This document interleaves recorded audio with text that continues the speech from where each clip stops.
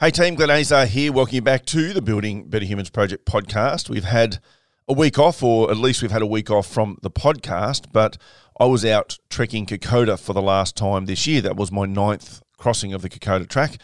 9th crossing this year, I should say, my 89th crossing altogether in my lifetime. Typically, I will record podcasts before I go away, and the truth is I just got so inundated with everything that I have happening at the moment, from, training the athletes, running the gym, running the Building Better Humans project, which once upon a time was just a podcast, but now it's a major part of our business in the personal development space, youth development, corporate stuff, etc. And then, of course, running Adventure Professionals, which is the adventure arm of that. So the truth is I just got to the stage where I thought I could quickly throw some podcasts together, but I didn't want to do that. I put a lot of time and effort into the messages that I want to share or what I want to talk about. I don't script anything, as you guys would know, but I do want to make sure that there's quality in whatever I put out there. So I just elected not to have the potty last week. Now, it's an interesting thing because I set myself a goal at the start of the year that I would not miss. But every now and then, you just got to retreat a little bit to get yourself back on track, and you have to admit that sometimes you're just not going to get the goal that you would set yourself. It's a minor thing, but here we are. Now, I wanted to talk today about the lessons that I've learnt on my last crossing of the Kokoda track, in this one that just finished. Literally, I got home last night. And every time I do an adventure, I learn something. And that is, one of the reasons I love adventure, I guess. And it's one of the reasons that I believe adventure is the best personal development in the world, because it puts you in situations that you have no option but to deal with. Now, it's easy for you to go down a personal development line to think about emotional control and attention control and positive thinking and, reframing your words, etc. That's all easy in theory, but can you do it practically? That's where adventure comes in. Now, the example I'll give you, I only took 5 people on this trip. There was meant to be a few extras, but a few people weren't ready, so they pushed off till next year.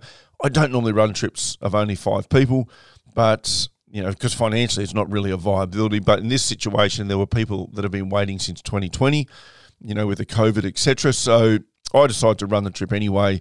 And my accountant, Renee, was on the trip as well. And I really wanted her to have this experience, even though I knew it would be fairly tough on her. So we get over there and we have some things that have been happening in New Guinea a bit this year, namely plane delays. And we had basically 2 days of sitting around and having to get new accommodation and just waiting for a plane to take us from Port Moresby over to Popondetta. After a couple of days, we finally get away. Now, it's an 8-day trip, typically, short first day, short last day, if everything goes perfectly. But once we got away, and I'll be honest, I was 50-50 if we were even going to get on the track. So now we're talking behavioural flexibility and just dealing with what we have to deal with. I've got people that are nervous. They're quite anxious about whether they've physically and mentally prepped themselves for Kokoda. So there's the ups and downs of them going through, we're going again, we're not going, we're going again, we're not going. The disappointment if we didn't get to go, but perhaps, if we're honest, a little bit of relief too. Okay, I get to go home and get myself ready. And then all of a sudden we were on. And we got the phone call saying, flight's on, get down here, we're boarding. And we just ripped down there. They ran us through the airport, straight on the plane, no time to think, bang. We're over there, we're on the trucks, we're over into Kokoda. Now, I have the option to add a day or 2 on, and I asked the team, do you want to add a day or 2 on so we can just go over our normal program, or do you want to try and finish on time? And we can even make that call as we go. And to their credit, they all said, let's give it a crack. Let's see if we can finish this on time. So we had ages of mid-30s through to 62, so a broad range of ages. Fitness levels, from really good to just average, I would say that would be a fair assessment. And we did the track in 6.5 days, where it's normally 8. Now that's, if you've not done Kokoda, that might not sound like much to you, but put yourself in this mindset. You're in a tough jungle environment. You've got the weather and whatever to deal with, the ups and downs like most people have never experienced. And for a lot of people, Kokoda would be the toughest thing physically and mentally that they would put themselves through. And then with no real planning, these guys did it a day and a half quicker out of necessity more than anything else, because that was the option that was thrown at them. And the lessons that we learn from this is to calm our mind, when it's going through stuff too. And that's my job partially, is to be a really calm energy. Lessons around, again, behavioural flexibility around you have no control. It doesn't matter what you want.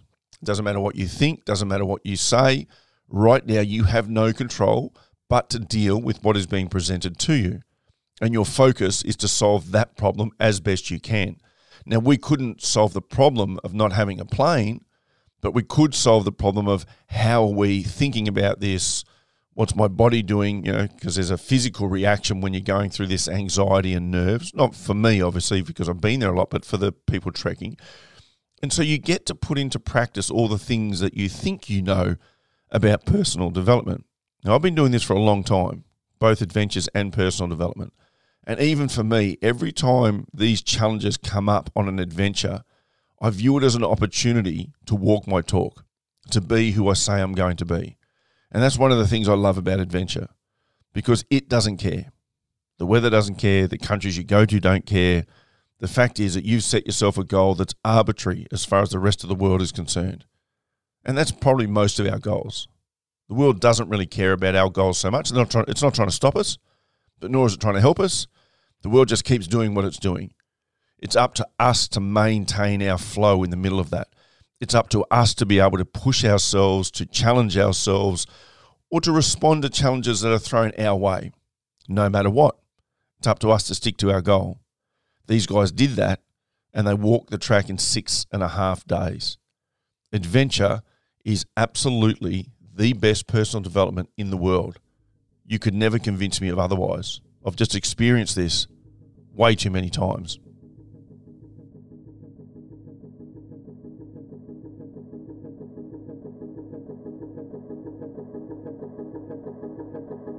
Thanks for listening to this episode of the Building Better Humans podcast with your host, Glenn Azar.